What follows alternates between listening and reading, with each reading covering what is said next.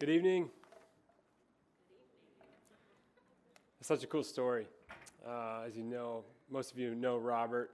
The guy can shred on piano and basically every other instrument, but it's just beautiful to see him reflect on that. My name is Mike Jaderston.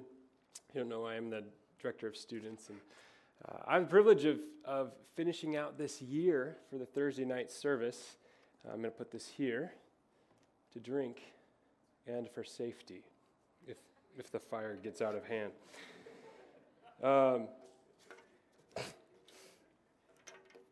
We're in a series called We Need Christmas. And Advent is a season where Christians around the world press in and lean into this time and space, where we look forward to the arrival of God to earth, while also understand that He is here with us. We tell the story and lean into traditions that point us toward the birth of Christ. Matt began by unpacking what it means that God humbled Himself and called for us to take that same posture ourselves. And then last week, Jordan shared about how Jesus, this story is Jesus entering into our mess, and that we can be redeemed and restored and forgiven. And so today, I'm actually backtracking a little. I'm going to go with a narrative, with a story that's right at the beginning of the Christmas story. It's almost like a prequel to the Christmas story, and it's the story of the priest Zechariah. And before I read our text, I want to give a little context. Zechariah is a priest of King Herod. This means he would have been assigned duty of the temple about 2 weeks of the year. And so that's what he's doing in this story. And what you have to understand about Zechariah is he is married to Elizabeth. They are an old, happily married couple, except for the fact that they have been unable to conceive a child. And in this story, we're going to see that Zechariah gets a visit from Gabriel. So if you would like to turn in your Bible, we're going to be in Luke 1, 8 through 24. 8 through 25. Luke 1, 8 through 25.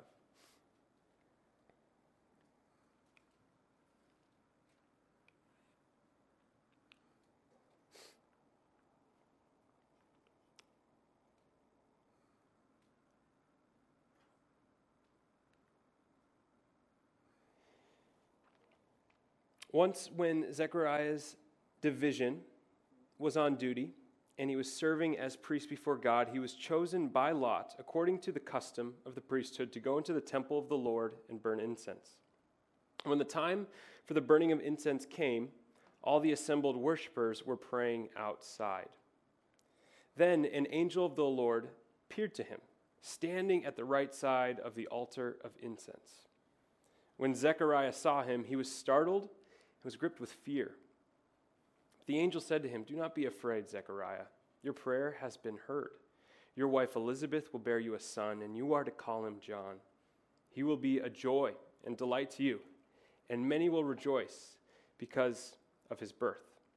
For he will be great in the sight of the Lord.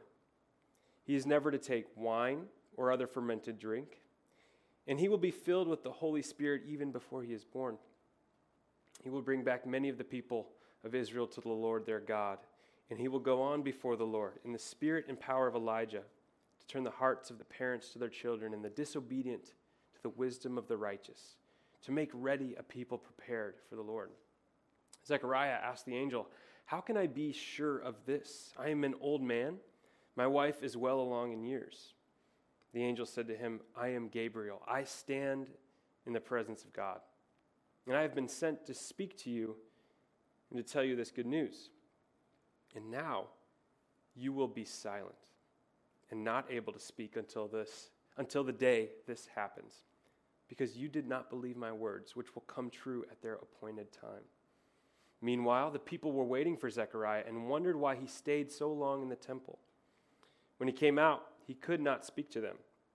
They realized he had seen a vision in the temple, for he kept making signs to them, but remained unable to speak. When his time of service was completed, he returned home.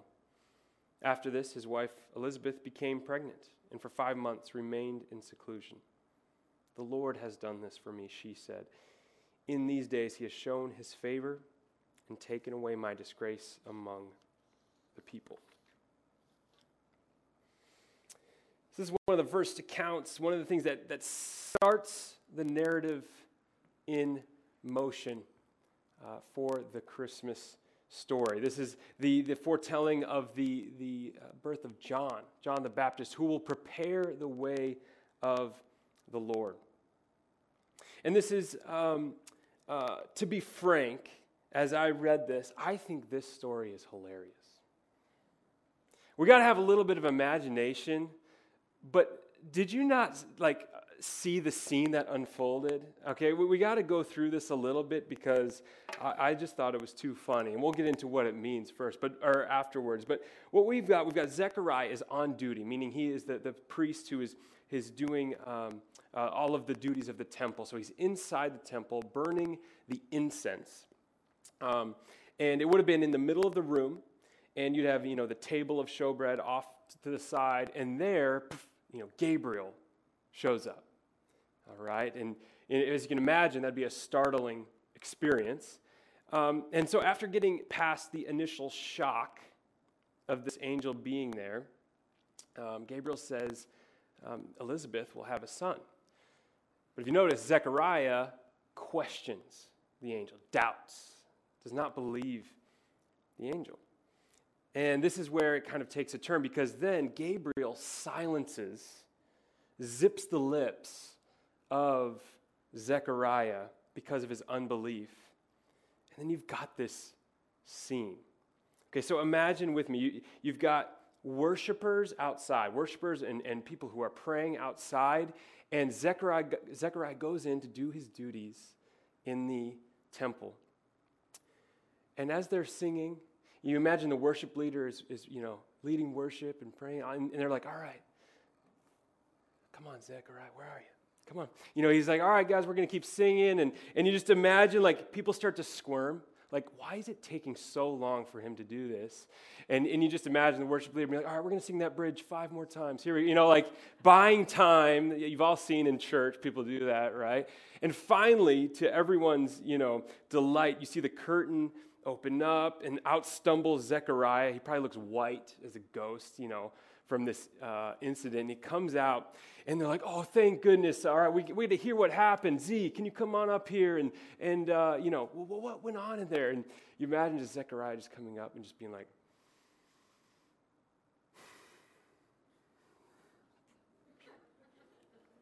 right? And you got the first recorded game of charades in all of human history, okay?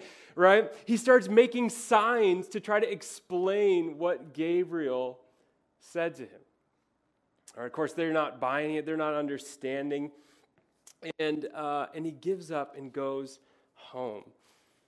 And he stays secluded with his wife. His wife becomes pregnant. And for the entire pregnancy, his mouth is completely closed, zipped.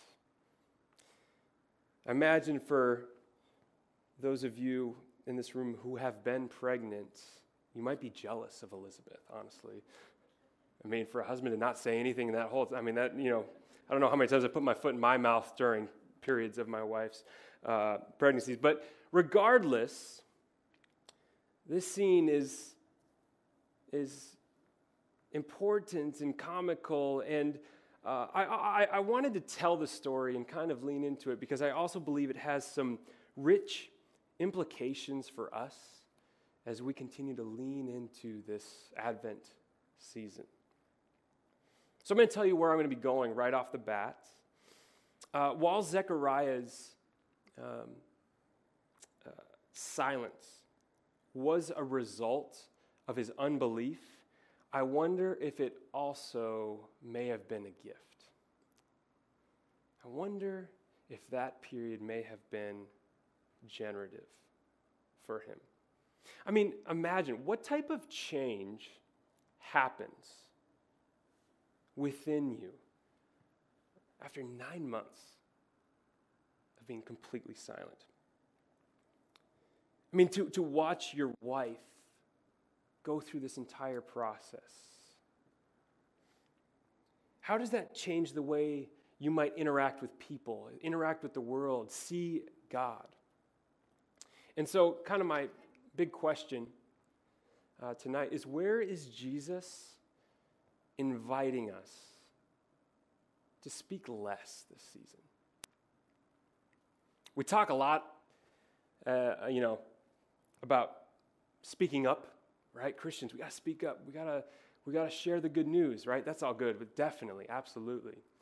But I'm curious to kind of explore with you this evening, where is Jesus inviting us as followers of him to speak a little less? How may that improve, be part of our witness in this Advent season?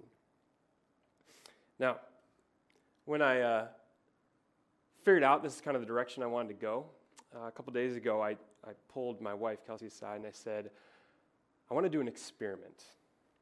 And she goes, oh, no. What does that mean? And I said, I want to go a whole day without talking. Because I wanted to get in the mind of Zechariah, right? Like, I wanted to experience what it would have been like to stand before people and just be totally, like, what does this feel like?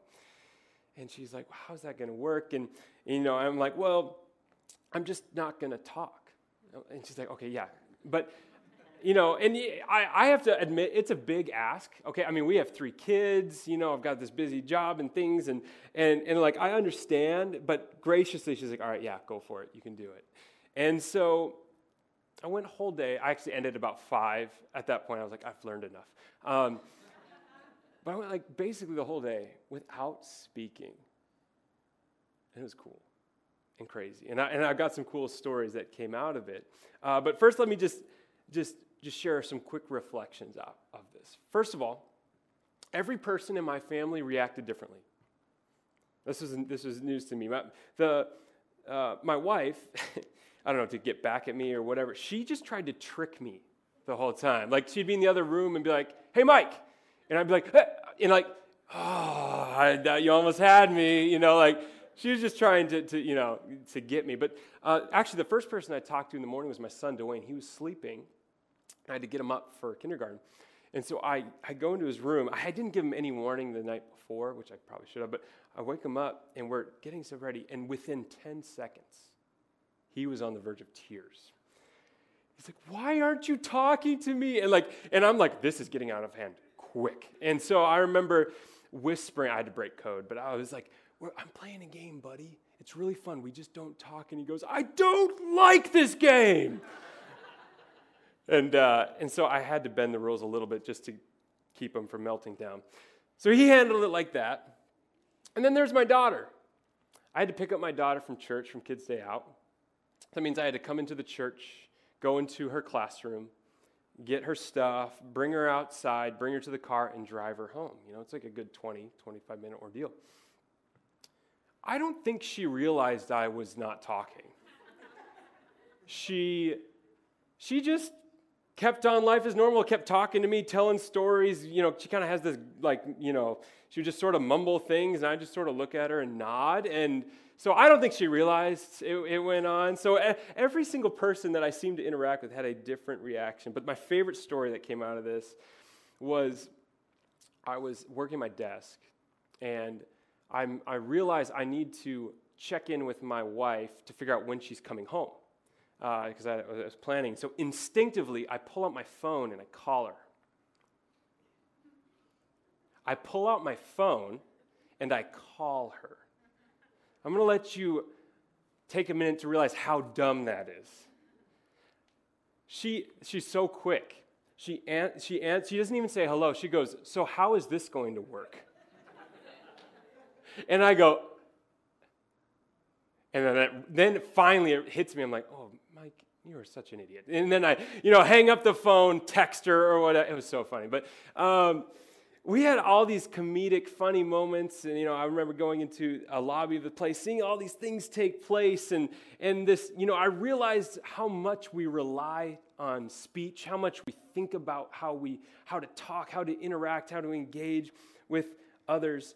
And, but for all the crazy moments and the funny moments, I did say a prayer at the beginning of that day, and I said, Lord, would you teach me some things and help me to see you a little bit clearer today.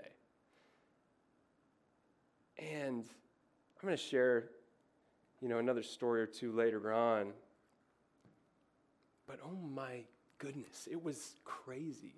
I got to see, for some reason, by taking away that element of my life, I was able to just watch people. It sounds creepy, but I was able to just like engage with people and see the emotion, see the complexity of life. I remember being in the lobby of it was Wichita Country Club when I was there to play tennis with a friend and watching all these different people, and you could just pick up on things that I would have never picked up on. Kind of reminds me of even Robert's testimony, right? That when one of his senses was lessened, it's almost as if his giftings grew, his music ability grew, and there was redemption in that. But I really saw after those few hours of not talking how complex our world is. And what I would suggest to us tonight is that Advent is an invitation to lean into this complexity. Here's what I mean by this. Michelle Blake describes Advent as a paradox. She says, while we wait for God, we are with God all along. It's one of the paradoxes of Advent, that in this season, while we wait, we are with God. And another way to put it is to describe it, this is Win Collier, he describes it in one of his devotionals as a tension. He says this, I remember one December morning when I still lived at home, listening to an old rendition of the Nativity story on my Sears stereo, when my mom found me overcome by tears.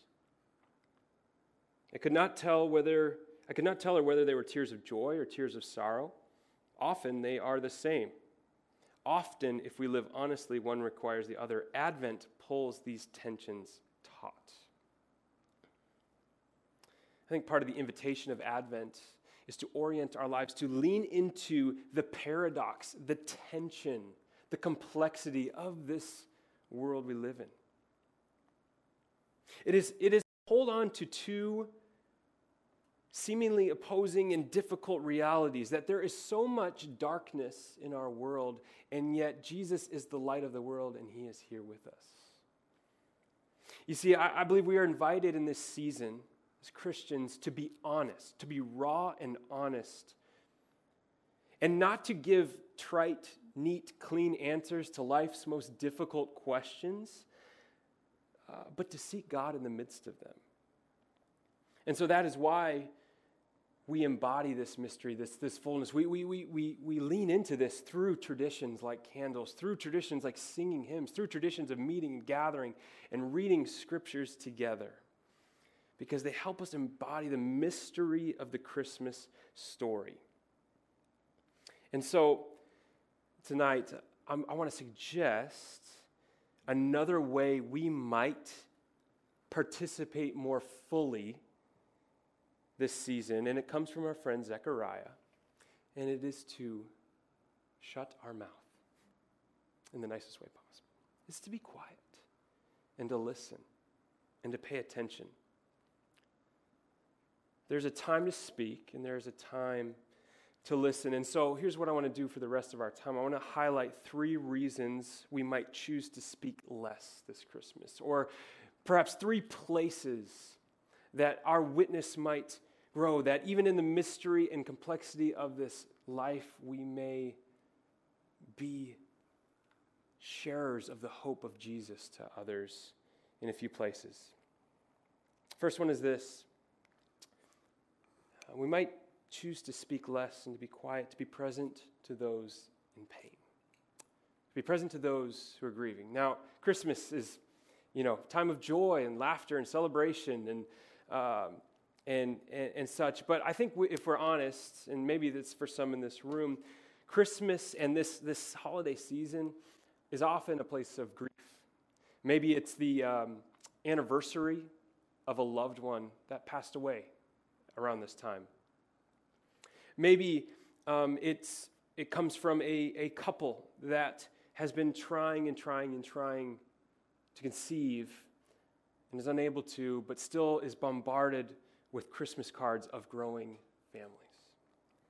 Maybe it is, the time that you're finally back with family, and while that should be a good thing, you know what the reality is, and it's that there is a lot of dysfunction, and that's a painful time to be together. I think we have experiences like this, but I think we could probably all think of folks where maybe this period of time is hard.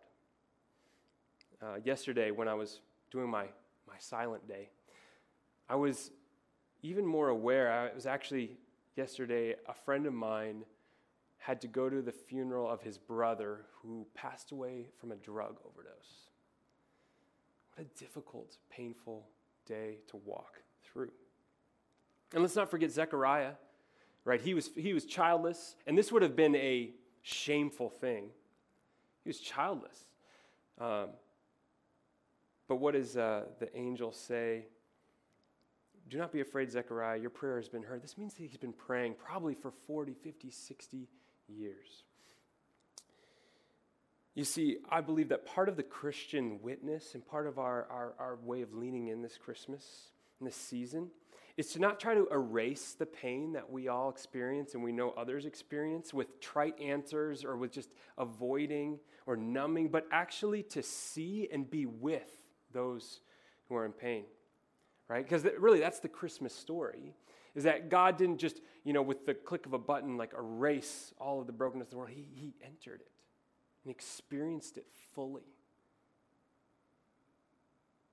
And so that is part of our posture now is to have eyes that see those who may be hurting and need a little bit of hope. And maybe it's not from us, preaching at them, but it's just being close, knowing when to just be present, knowing when to simply be with. Job, there's a little bit in Job. Job's brothers get kind of a bad rap. They weren't very good, but there is an instance where they saw his pain was so great that they just sat with him in silence for 7 days. I want to invite you to ask Jesus to reveal people that perhaps need a little bit of extra presence. And that maybe pray that he would give you and us a sensitivity and an awareness to be with them. Second thing, we might choose to speak less this Christmas, to elevate the voiceless, lowly, despised, and poor among us. What's interesting is Zechariah's story parallels Mary's story, the announcement of birth. Gabriel comes to Zechariah and shares the same. Gabriel comes to Mary to share about the birth of Jesus. But Luke, I think intentionally, there is a large contrast that takes place. And it was actually Craig Keener, a theologian, who I saw, who point this out. We have to understand the characters and setting of this story are wildly different. Zechariah is aged. He's probably, as a priest, is esteemed, educated. He is male, which was a higher status in that time. He is, Gabriel comes to him at the temple, the holiest site around. Right? This is a big deal. Mary, very different. She's young. She's probably mid-teens. She is a woman, okay, which would already put her very low on the social status. She is in Nazareth, which nothing good comes from Nazareth. And Gabriel goes there. You have two very different pictures of what's taking place. But who believes? Zechariah doesn't believe, right? He questions. What does Mary say? I am the Lord's servant. May your word to me be fulfilled. It's Mary that Gabriel goes to, that believes, and where the story begins to emerge. From the very beginning, and this is a theme you see over and over and over again, there is a reversal of what ought to be in the view of that culture and what actually is. Jesus isn't born in a palace. He's born in a spare room. The announcement isn't sent out to the elites. It's sent out to shepherds. We get this picture. God is close to the broken, the lowly. He is far from the proud. And if we want to seek his presence today, if we want to seek his presence in this season, I think that it's in people around us that are lowly, despised, poor, voiceless, that we may experience him. Tim Keller says, God is deliberately working through people the world despises. I wonder around us in our circles, who among us has been silenced? Who doesn't have a voice? Who has not been given a fair shake? Who drives us crazy? Who is the one that, as soon as they leave a social circle, all of conversation revolves around them? Perhaps this Christmas, this Advent, we can maybe speak a little less about ourselves and our accomplishments and what we have accomplished and what we have done, and give voice to those who are despised and lowly and weak and poor. One of the, again, that the refugee offering is one really practical way that we can bless people whose voices have been totally silenced. Third thing, maybe we choose to speak less this Christmas to increase our awareness of God's presence with us. Like I said, this might have been a gift for Zechariah. There's this scene where after the story, people are waiting for a name. Baby's born, and everyone's kind of talking. They're saying, well, it's going to be Zechariah, of course, because you're going to keep the same name. And he says, no, bring me a tablet.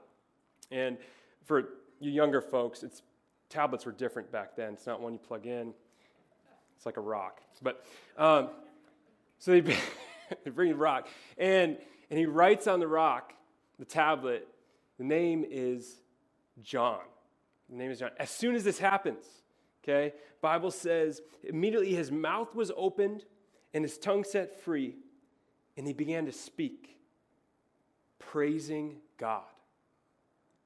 Now, I don't know about you, but this is kind of amazing, because I wonder, 9 months, couldn't talk. You'd think that, after you come out, it'd be like, curse you, God, like anger. But immediately, it was praise. And then he prophesies about the God who's coming to redeem the world. Those months ended not in cursing God or despising God, but in worship. And I wonder if the silence may have played a part in that. That in that silence, there had to be a closeness and a connection. We live in a noisy world, and there's probably no noisier time than Christmas, right? Just the chaos around us. But I think often in the chatter, we miss the most important voice of all. Let me finish by telling a cool story. It kind of brings this together. I was, in my day of silence, I was going to go play tennis, like I mentioned, and I had this scheduled before my day of silence. I probably wouldn't have done this, if I had planned it. But anyways, I text my friend. He's an older guy. We've been friends for a long time. And I said, hey, by the way, this can be a little weird. I can't talk today. And it's for the sermon prep. He's a Christian, and I said, for sermon prep, sorry about it. And he's like, no worries, and that will make it work. And so I get there, and it's it's funny and awkward at first. He started sign language. He knows sign language. I'm like, sorry, dude, I don't know what you're talking about. And then he's making jokes, and he's giving me little tips and advice. And it's interesting because I reflected back, I actually journaled afterwards. I saw a progression take place between my friend and I as we played tennis. At first, it was like advice, and he's talking all this time. He's filling in the silence. And then it kind of turns into a little bit less, and he might have an insight here or there and say, well, have you thought about this, or have you thought about this? And then we go into this like 20-minute period, which this is unlike us. We're usually trash talking and all this stuff, where we just play, and it was silent. Like it was just us playing, and it was kind of strange because it's unlike us, but it was just silent. We're just playing. I remember distinctly this moment where I serve the ball to him, and he like kind of whiffs it, and like that's unlike him to miss so badly. And then he walks up to the net and he goes, Mike, remind me to tell you the story of my grandma. I'm like, random, but okay. And we get back and we finish playing, and we sit down. So we're just sitting there. We're like sweaty, playing tennis. And I kind of lean over, and he's like, let me tell you about the story of my grandma. This is the story he told. His grandma basically raised him. His parents were kind of dysfunctional. It was a rough environment, and so he was at his grandma's house more than he was his parents. Because of this, he had an extremely close bond with her, and they were super connected, and they loved each other. And in his description of her, all right, this was his phrase. She was a piss and vinegar grandma, okay? Have you ever heard that phrase? All right. And so she's like, you know me, right? I kind of have that too. I'm like, yeah, I know. And he's like, well, I got that from her, all right? Like I embodied the character and the who she was because I spent so much time with her. And what ended up happening is because they were so close, whenever there was family issues, like say she needs to move to a different home or something, Gil, my friend, was always the person who was supposed to speak to them, not any of the other family members. Well, he tells me this, and then he says, a little bit before she died, she had a stroke, and she lost the ability to speak. And then he goes on to say, for the last period of her life where she was unable to speak, I became the mouthpiece to the people around her. For example, at the doctor, they would come in and she would, use motions, and Gil knew her so well that he was able to speak on her behalf and say, this is what she is trying to say. And he recalls this moment. She would brag on her grandkids constantly. It was like her thing. She would just like go on and on and on. He recalls this moment where he walks in to the hospital. She's there, and he's in a suit, from work, and the doctor's trying to figure out like who is this guy? Is this a lawyer or something? Like who's here? And all she does is just go, starts pointing like violently and aggressively at him, like and the doctor's like, what are you talking? What are you saying? And Gil's like, I know what she's saying. This is what she's saying. This is my grandson Gil. Let me tell you about him. And then he told me, he's like, I just began to speak to the doctor in the third person. He is a man of integrity. He loves, his son. And he just goes on and on and on in this moment. And all he could sense was when she did this, he knew exactly what that meant. We're sitting on the benches after playing this, again, sweaty, like just there, and there are tears in his eyes after he's telling this story. And we're both just sort of like in awe of this powerful moment. And it was a gift. And then as we're walking out, he said to me, he's like, I haven't shared that story with hardly anyone. And it really struck me that, it was that day that he shared it. When you took away, like the friend, it was always friendly, but the trash talking and the chatter and like kind of the mundane, just like, run-of-the-mill conversations, and all of a sudden you just like left space all of a sudden it moved into this place of closeness, of trust, and of vulnerability. And I got to experience a level of intimacy and closeness with a friend that wasn't there previously. And that was really telling to me. And I wonder what that means for us as we look for the presence of God this Advent season. That maybe in the noise and chatter and chaos of everything, and it's good stuff, but maybe that the voice of God may be drowned out a little bit in it. And if we can have some discipline, maybe, and have some awareness to maybe quiet ourselves. I'm not suggesting you do a full day totally silent. But to quiet ourselves, we may hear that voice a little clearer. I remember asking my students one night after youth group to go home without talking or listening to anything. And they were all like, what? That's weird, all this stuff. And then I had a few who tried it, but I had one girl, junior in high school. She journaled about it afterwards, sent this to her leader. This is profound for a junior in high school. She said, by silencing all of the negative distractions, God's voice is crystal and his words are bright. What may sound like nothing may mean everything. What may sound like nothing may mean everything. As we get close to Christmas, I wonder if Zechariah looked back in fondness of his time of silence. And I know that I did in my little experiment. I know I'm going long. One quick last thing before we go. As we were walking out, Gil had one little story left. And he said, she talked to me the last time before she died, and she actually told me she was going to die. I remember her signaling to me, she's like, I'm going to pass away. But then after doing this, she looked at him and just did this. And Gil said, I knew exactly what that meant. My grandma loves me.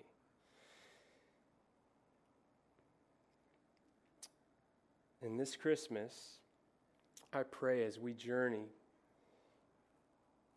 towards that day we celebrate God coming to earth, maybe we can lean into this a little bit more and realize that what may sound like nothing may mean everything.